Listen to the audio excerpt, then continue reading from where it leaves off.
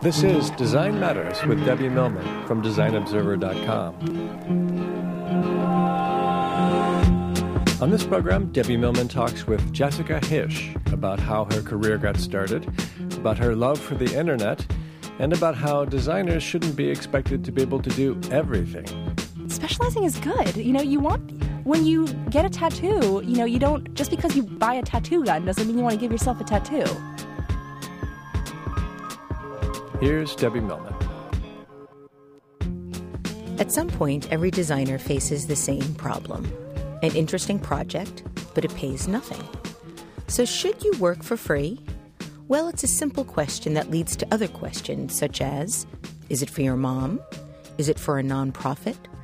A tough decision is now made easier and more entertaining by a clever flowchart designed by Jessica Hische. This is just one of many curious side projects that this young designer / illustrator / lettering artist has done. She has also designed a new stamp for the post office, covers of classic books for Barnes & Noble, and illustrations for New York Magazine. At a tender age, when many young designers are working for free, if they're working at all in this crummy economy, Jessica Hische is happening. Jessica, welcome to Design Matters. Thanks so much, Debbie. Pleasure to be here. So first, I must know, is it true you have a cat named Olivia Benson? Well, we named her Olive. Her original name was Buttons, which she's just was such a mean cat when we adopted her that we thought it would be just too ironic to keep it at Buttons. So Olive seemed the most appropriate black cat name.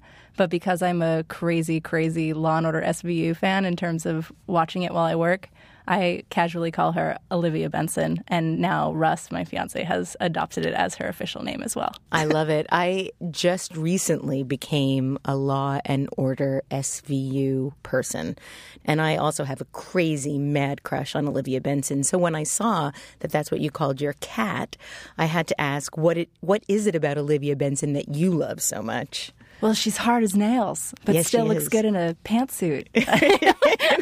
She always has great hair. Yeah, Indeed. she's fantastic. She really is.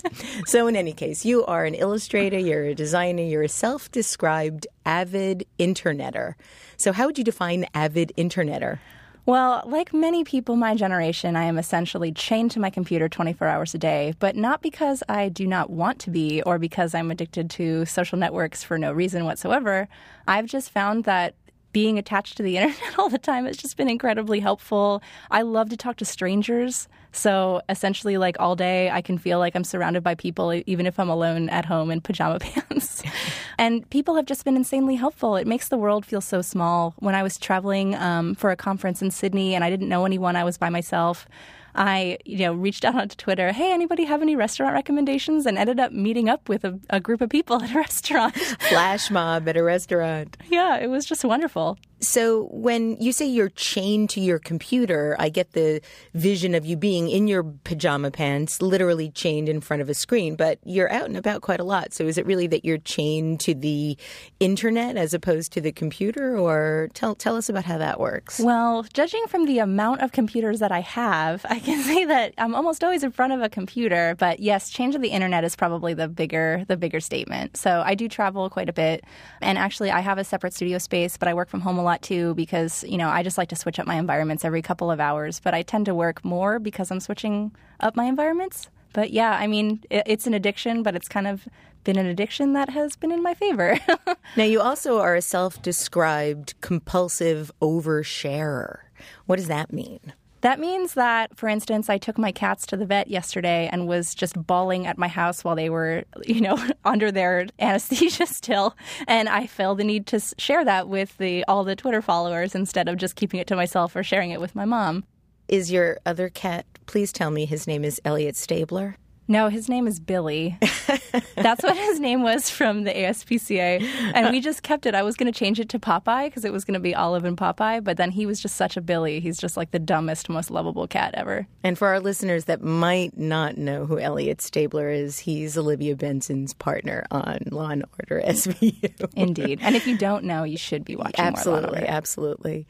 So when did you know that you wanted to be a designer, Jessica? I actually didn't really know what graphic design was until I got to college. I grew up in kind of a small town in Pennsylvania that mysteriously has turned out a couple of really good designers. But when I was in high school, I was going to Catholic school, and they actually wouldn't let me take extra art classes. So I transferred to public school in order to take more art classes. But because of that, I kind of didn't really have anything in my portfolio before my senior year. I just took like 6 or 7 art classes my senior year. And then I got turned down from community college for my portfolio. You're kidding. I'm telling you the truth. Keystone College can totally I bet you they're kicking flip themselves them the bird right now. But I ended up, Tyler School of Art recruited a lot from my high school because they're a Pennsylvania state school, and they just, went out to a lot of the high schools around the area and kind of tried to pull in people.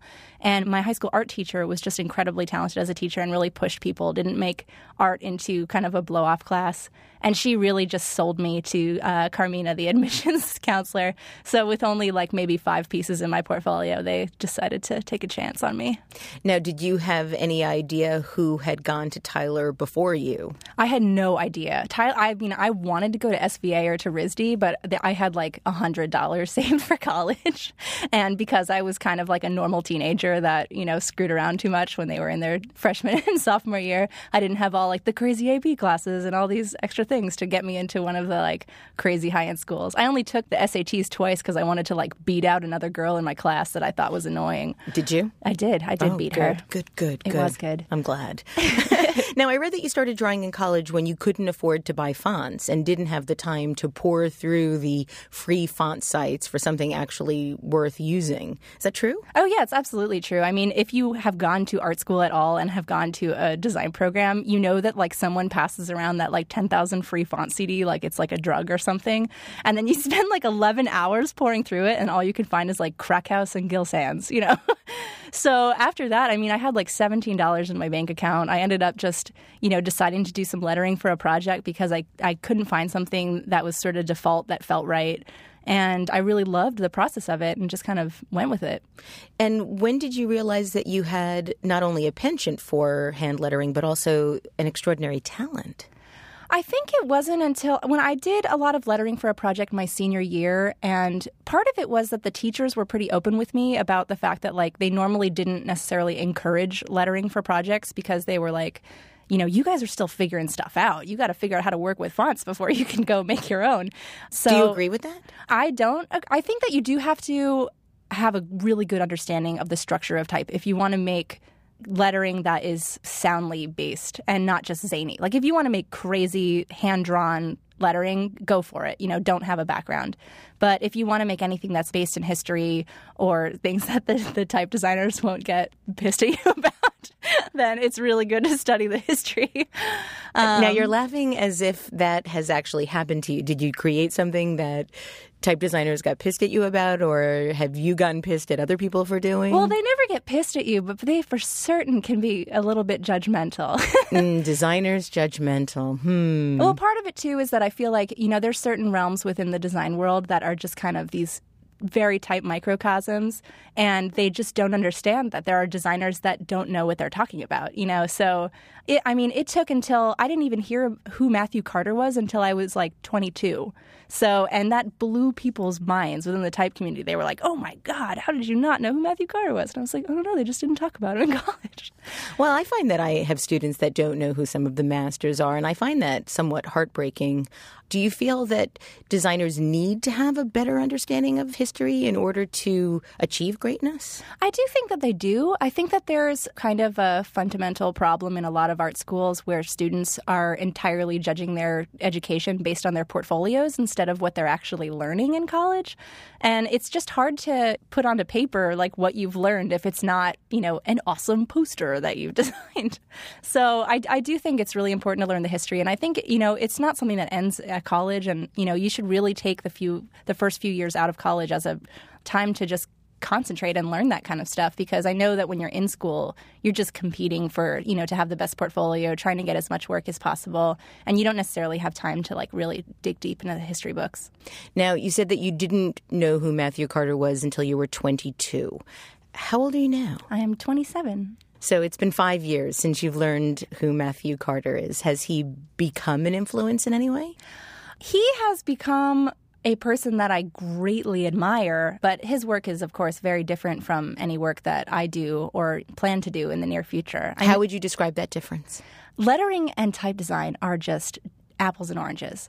I originally thought that they were going to be very connected, so I actually signed up for the Type at Cooper continuing ed program thinking like, oh my God, typeface design, it's totally the next step in my career. No problem. And after 6 months, I realized like, holy cow, this is like the opposite of what I do. In what way is it the opposite? Because you did come out making some faces after that experience. You made buttermilk after that, I believe. I actually made buttermilk before that. Oh, you did? So, yeah. So was it you have 2 faces, right? I have 3 now. One was Snowflake, which is a very, very like illustrative lettering typeface that, it's not a workhorse by any means. It's not Helvetica. Yeah, it's not Helvetica. But I did make a revival typeface while I was in the Cooper Type program called Brioche, which I released not that long ago. Oh, that's a beautiful, beautiful face. And wasn't it recently used in an ad or in a print ad? Well, they did use buttermilk on Holiday Barbie 2011. That's what it was. That's what it was. That was a day maker. That must have been something else. I mean, were you a Barbie fan growing up, or are you still a Barbie fan now? I was such like a tomboy. I was like the, softball player that wore like gross Tasmanian Devil t-shirts until the hems rolled out. But it was still like I knew so many people that collected them, and like my grandparents and aunts and uncles were always trying to like, be like, you should start collecting these. They're going to be so valuable. But I never really did it to me. And this year I'm just like, I'm going to start collecting Barbies.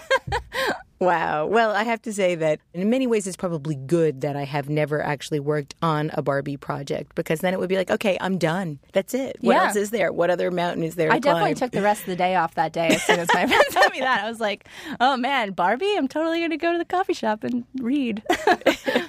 So now you feel like there's a big difference between creating fonts or creating type and doing your hand lettering. What is the biggest difference? Well, the biggest difference is a lot of people misunderstand lettering and think that whenever I, illustrate a word, I'm illustrating an entire alphabet and that it can be repurposed. I get approached all the time for the kind of ribbon lettering that I do, saying like, oh, can you send over that alphabet so that we can set a few titles? And I'm like, that doesn't exist as an alphabet every time I draw it brand new. And that's the real difference. I mean, when you're making typefaces, they have to be incredibly like, not necessarily modular, but they have to be idiot-proof. Everything has to work together. You should be able to hand it off to the most non-experienced designer, and they shouldn't be able to mess it up all that badly. Whereas with lettering, if you took any of my titles that I do for book covers or for advertising or anything and rearranged the letters, it would just look like the biggest pile of crap you've ever seen. Like they're just not meant to be rearranged. So after you graduated, you worked at a company called Headcase in Philadelphia. Tell us about your first job experience. Did the people at Headcase know, Jessica, she's destined for greatness? Well, it was actually wonderful. It was kind of like the best job I could have had in Philadelphia. I had 2 internships, one at Quirk Books, which Headcase did a lot of work for, and then another one at a small studio called SK Design Works. But I had both of the men that worked at Headcase as professors when I was in college. So I already knew that I kind of got along with them and just kind of inquired, hey, if you guys need any help around the office, I would be happy to intern. So I ended up as their intern for a year before they took me on as full-time freelance, and it was just like such a dream job to have out of college. They did kind of half illustration and half book design. And, the books were all for like Melcher or these big like HBO shows. So I got to work on like a lot of cool projects. I got to go on set on The Sopranos. Really? It was just kind of like a super cool experience. And also Paul Keppel, the owner of Headcase, is just an incredible designer and just a super humble, awesome human being too. So I think I learned a lot from working for him in terms of like what I wanted a boss to be. So then you approached your new boss.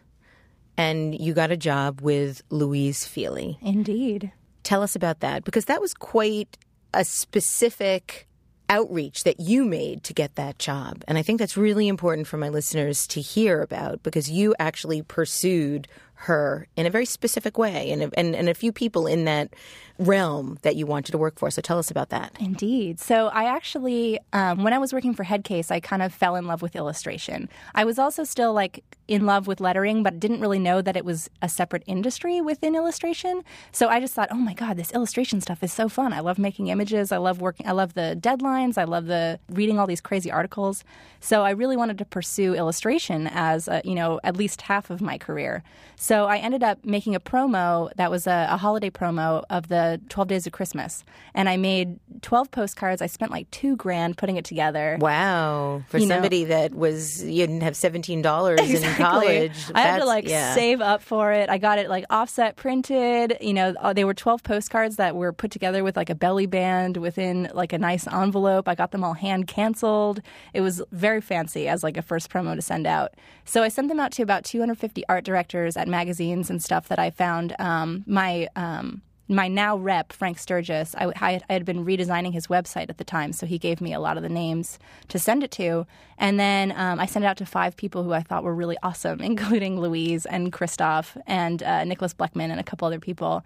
And Louise was the only person that responded to my mailer. So it ended up being the most successful mailer ever, but also like the least successful in terms of illustration. Yeah, but if you do want one person to respond, I know. She's the it was one, like winning right? the lottery. It was like winning the lottery. You only need one, right? Yeah. So she had me come in for a portfolio interview, and I had no idea she was hiring. I just thought she was like doing one of my professors a favor or something. And she offered me a job that day, and I just, had to freak out and cancel all my plans in Philadelphia and move to New York within a couple of weeks. Were you nervous? Were you excited? Tell us about what that experience was. Here you are. You've got your first job in Philadelphia, coming out of school. You're meeting with one of the greatest designers living today. What was that like for you? And you were what, 22, 23? I was 22. It was crazy. I was so nervous to meet with her. And, the Tyler portfolios are these giant briefcase portfolios, too. And I think the day that I came up, it was raining. So I was wearing like a black trash bag, carrying this like 80-pound portfolio. Faux leather? Yeah, into like this pristine office, meeting with a legend of design. And when she offered me the job, I was ecstatic. But at the same time, I didn't know how to quit my old job because it was so great. And I just started teaching at Philadelphia University, and I had to kind of like back out of it within a couple of weeks and, help find a replacement for that. I was working part-time for Headcase at the time and then freelancing the other part, hanging out with my friend Jason from the Heads of State. It was kind of just like really super fun, but absolutely best decision I ever made.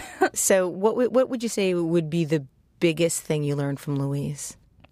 I don't know if I could really pinpoint the biggest thing that I learned. A couple of small things then.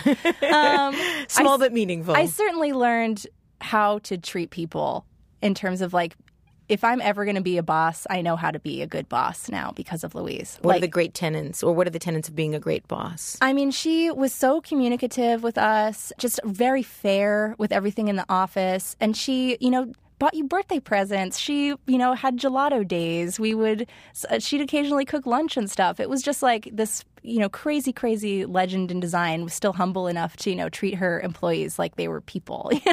And that was kind of a huge deal to me because I was just 22. I didn't know what I was doing in design. I was just ecstatic to be in New York and stuff. And I thought for sure that it would not end up being such a nurturing environment. And it really was. How did she influence your work? I mean, she influenced essentially everything that I have done up to this point. I get asked a lot, like, where I find my resources for all the vintage type, and I'm still just working from the giant database of visual information I took in while working for Louise. I mean, essentially, after the first 6 months that I was working there, she would just bring in these, volumes of beautiful, beautiful vintage type for me to look at and, reference when I was drawing something for her. So essentially, I got to do what I loved all day, every day for like 2.5 years. I learned so much about just kind of like the structure of type and, the different eras that I could pull from, the kind of things that I got excited about, which happened to be kind of in the same realm of the stuff that she got excited about. So we just had such a beautiful working relationship when I was there. It was just so easy. Now, in 2009, after 2.5 years of what you described as little sleep and a lot of hand lettering, you left Louise to pursue a freelance career. What made you decide to do that? It was a super tough decision. I think it took me about 5 months before I even was able to work up the courage to decide to leave.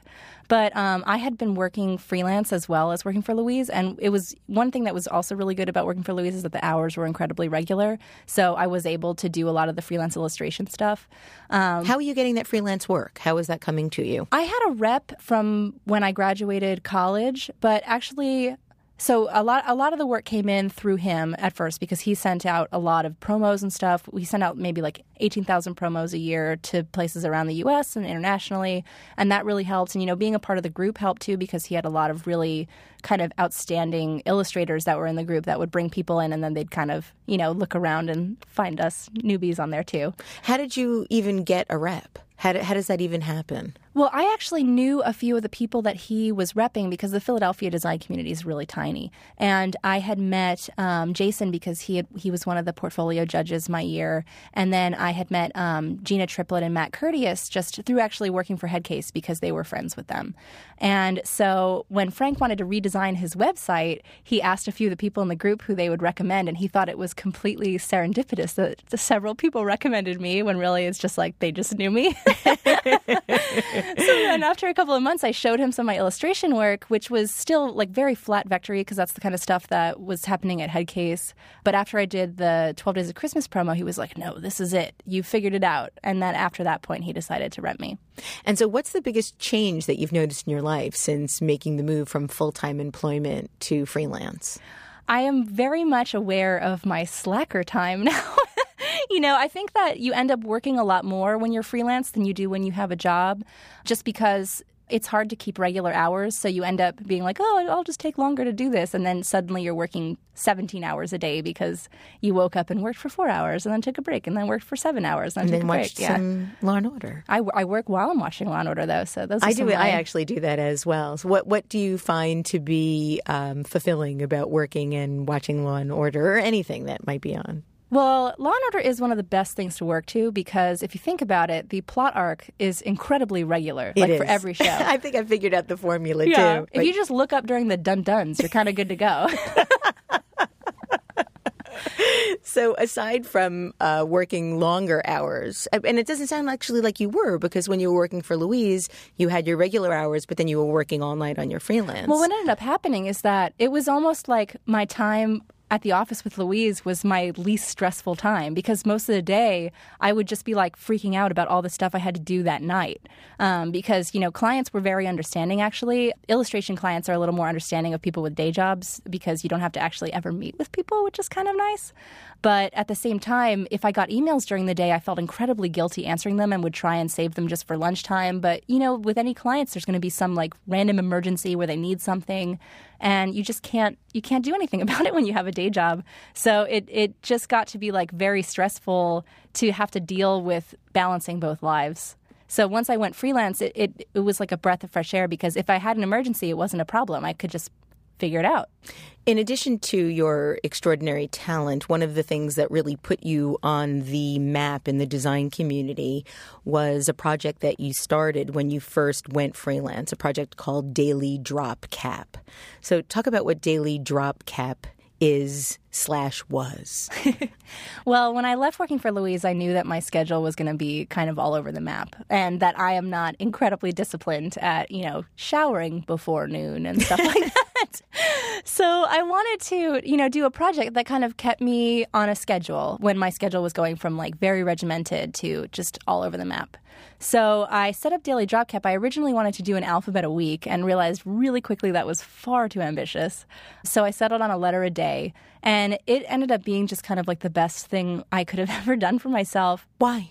It just took off as a project. It inspired so many young designers would write me and tell me, oh my God, your project made me want to do a daily project. And because I did this daily project, I started getting work. And a lot of people ended up kind of knowing who I was because of Daily Drop Cap. So how did you get publicity for it initially? I mean, you put up one letter a day. After a couple of weeks, what do you have? 30 letters? So how did it catch on like that? How did it become this really cultural phenomena? I think a lot of people started paying attention once I got past the 1 or 2 month mark because they saw that I was being really regular about posting. And I think at the time there weren't a lot of like lettering websites like that. A website called Letter Cult existed, but a few friends of mine, Friends of Type, started up a site around the same time. And theirs is a very similar thing, except it's 4 people collaborating instead of just one. And I think that the biggest thing that kind of put it around was the internet. And that's one of the reasons why I have just kind of a love-love relationship with the internet. Tina from Swissmiss wrote about it, and that was a huge push. Jason Santa Maria wrote about it, which, of course, I mean, that guy has more Twitter followers than, like, the president. Not really, but almost. Close enough. And so you then went from Daily Dropcap, and I think you had 12 or 13 alphabets. 12 alphabets that I completed, and then there was a 13th guest alphabet. And then you've been doing regular internet projects ever since. So in addition to all of the freelance work that you do, designing stamps, designing book covers, etc., you also have a number of other sites that you've created. The Should I Work for Free site, which I want to talk about. Mom, this is how twitterworks.com. You also have your own blog where you have posts like The Dark Art of Pricing and so forth. So you seem to have quite a following of people that are interested in your point of view as well as your actual output of design work. Which has been really wonderful. I mean, the main reason why I've started all these projects is that a lot of the lettering work that I do isn't exactly the most intellectual work. I do a lot of work for advertising, which is really wonderful. But at the same time, like someone hires you and says, draw the word Christmas in ribbon. And that's kind of all that you do. It's not really a giant exercise in brainwaves. So I've used a lot of these side projects as a way to kind of exercise my other creative muscles. And copywriting. I love copywriting and writing for things. And I love just coming up with like really stupid conceptual projects that I can never do for clients. All right, so let's talk about some of them because I think they're really intriguing. Let's talk about Steal My Idea. So let's talk about that. You have a bunch of ideas on this site. You have an idea that's called a zip car-like gym service. You have the internet is now diamonds. Oh, that was like very that was very topical, that one.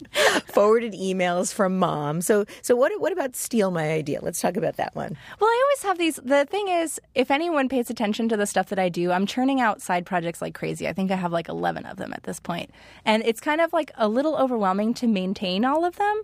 But at the same time, I feel like I have this walk that I do every day from the Bedford Avenue stop to my studio in Greenpoint, which is about 25 minutes, 30 minutes. And I'm always coming up with like some random weird idea on that walk that I wish that I had time to do myself, but I don't. So instead, I tell the internet, hey, do you feel like making a website called IFeelAwful.com in which all that you do is scout out bodegas that deliver like Advil and Gatorade to hungover people? You know. And now, what about your cake site? Did you get a lot? You posted a query about asking people to send you cake. That it started out as a joke at the studio because when I was sharing a space with Tina from Swissmiss and a bunch of other web designers down there, and Tina, of course, gets a ton of requests constantly for people to kind of pimp their stuff on her website. And people do that a little bit to me, but not quite that much. But they do it a lot with like, hey, will you send my portfolio to other art directors that are looking? And I decided to make a joke of it and say, you know, I won't judge you at all based on your work, but I will judge you based on your baking ability. So if you can send me a cake that's creative and good, I will do a massive write-up about how awesome you are at baking and how that probably translates into your design portfolio. So it's how many baked goods did you get? For a while, it was like once a week or something. So everybody at the studio was like, "Man, this is awesome!" And then by like maybe the third or fourth week, they were like, "All right, I think I'm about 4 pounds in. I think we should maybe quell this a little bit." Okay. So now what about your Should I Work for Free, which has really taken on viral status at this point? This is a site that you created. It's also now a poster that you've created. I've seen it everywhere. Should I Work for Free? Let's talk about that. Well, I love one of the things that is kind of like a thing that runs through all of my work is that I love making resources for people. And it's not entirely altruistic. It's mostly like I either wish that it existed for myself or I wish that it existed so that when people ask me questions, I can just direct them to this other thing. I was an RA in college, and I feel like that has had the giantest effect on my, career as a designer. But the Should I Work for Free chart was exactly that. People wrote me all the time asking my opinion about, kind of the spec work things or asking what kind of things they should charge or asking if they were being taken advantage of by someone. And instead of, answering everyone on a case-by-case basis, because I didn't really want to be like a pricing consultant for a living, I decided to make the flowchart to kind of voice my opinion on it without really, writing a really heady article or anything. I think it's really helpful, and I actually feel that type of way in which you're helping people is really optimistic, because I think that young people more than ever before are put in a position where they are asked to do so much for free. And they're really asked to do so much to prove their value, but they're not getting any value in return. There's this sort of magical carrot that's waved in front of them. And I think that your flow chart explains that in a very non-preachy, very open and genuine way. So thank you for doing that. I think it's been a really important document for people to be able to be inspired by and learn from. You said that people ask you a lot about how to get freelance work, and that one of the answers that I liked most that I thought would be fun to talk about was the answer that you had, which is don't be a dick. So how do I get freelance work? First answer, don't be a dick. What do you mean by that?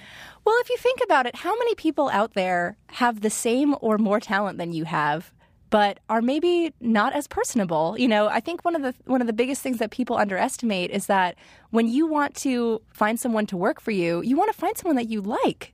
Ultimately, especially when it comes to full-time jobs or anything, one of the biggest qualifications is, do I want to spend 9 hours in an office with this person?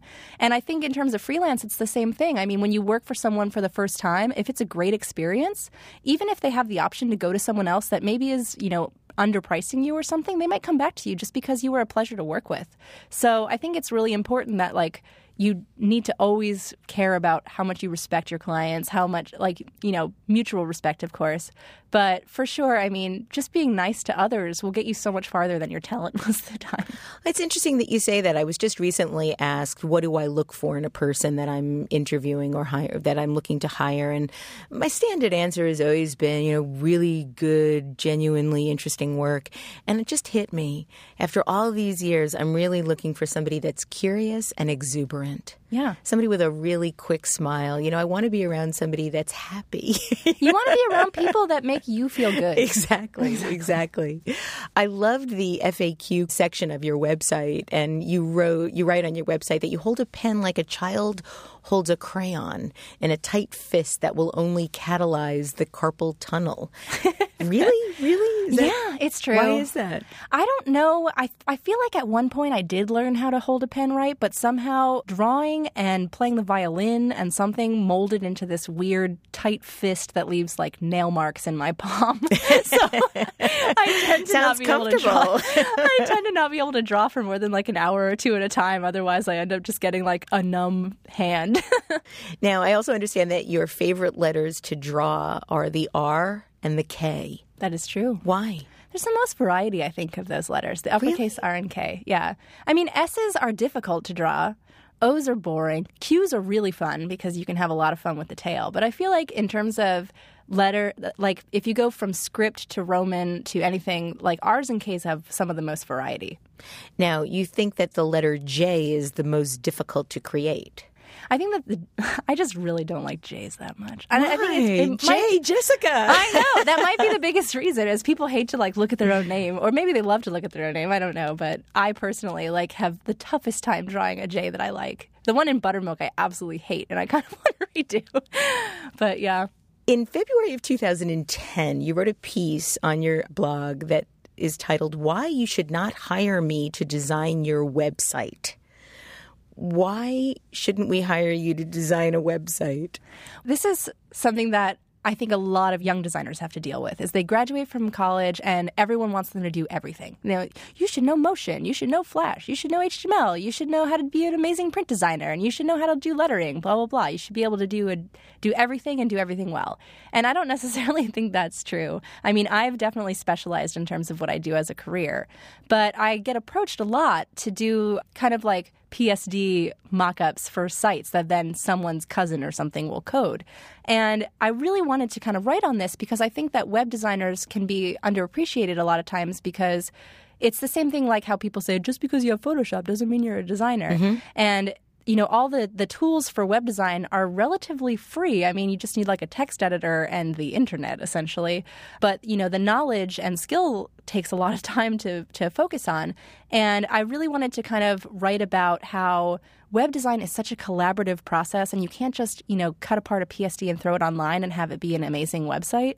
And that, it's really best to hire the people that do what they do best whenever possible, especially with something like web design, because it's ever evolving. You have to be in the industry and really understanding what the current standards are in order to, keep up with everything and make websites that actually are functional on, cross-platform and in all the different browsers and make sense and don't feel like websites that were designed in 1996. Right. So I think I really wanted to write as kind of on behalf of web designers, or really anyone that specializes, to say, specializing is good. When you get a tattoo, you don't, just because you buy a tattoo gun doesn't mean you want to give yourself a tattoo. Good point.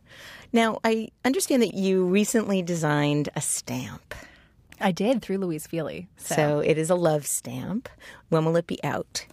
It will be out, I believe, in January of 2012. I actually designed the first day of issue cancel, the digital cancel, this week. So, wow. But they still don't have the exact date. So hopefully early. But I'm very excited to be able to use them on my own wedding invitations. Absolutely. I was going to ask you if that was going to be what you were going to be using.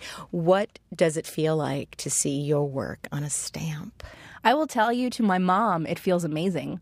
As your friend, I think it feels amazing too. It is one of the biggest deal things I think I'll probably ever do in my life. And I'm so happy to have been able to collaborate with Louise on it too, because I actually designed it while I was working for Louise. Right. But people have contacted me, and I'm sure Louise, because there are so few women that have designed stamps, and even fewer women or even anyone that is a type designer or has designed a typeface. So there's actually an entire blog set up to former type designers that have designed stamps, and there's 10.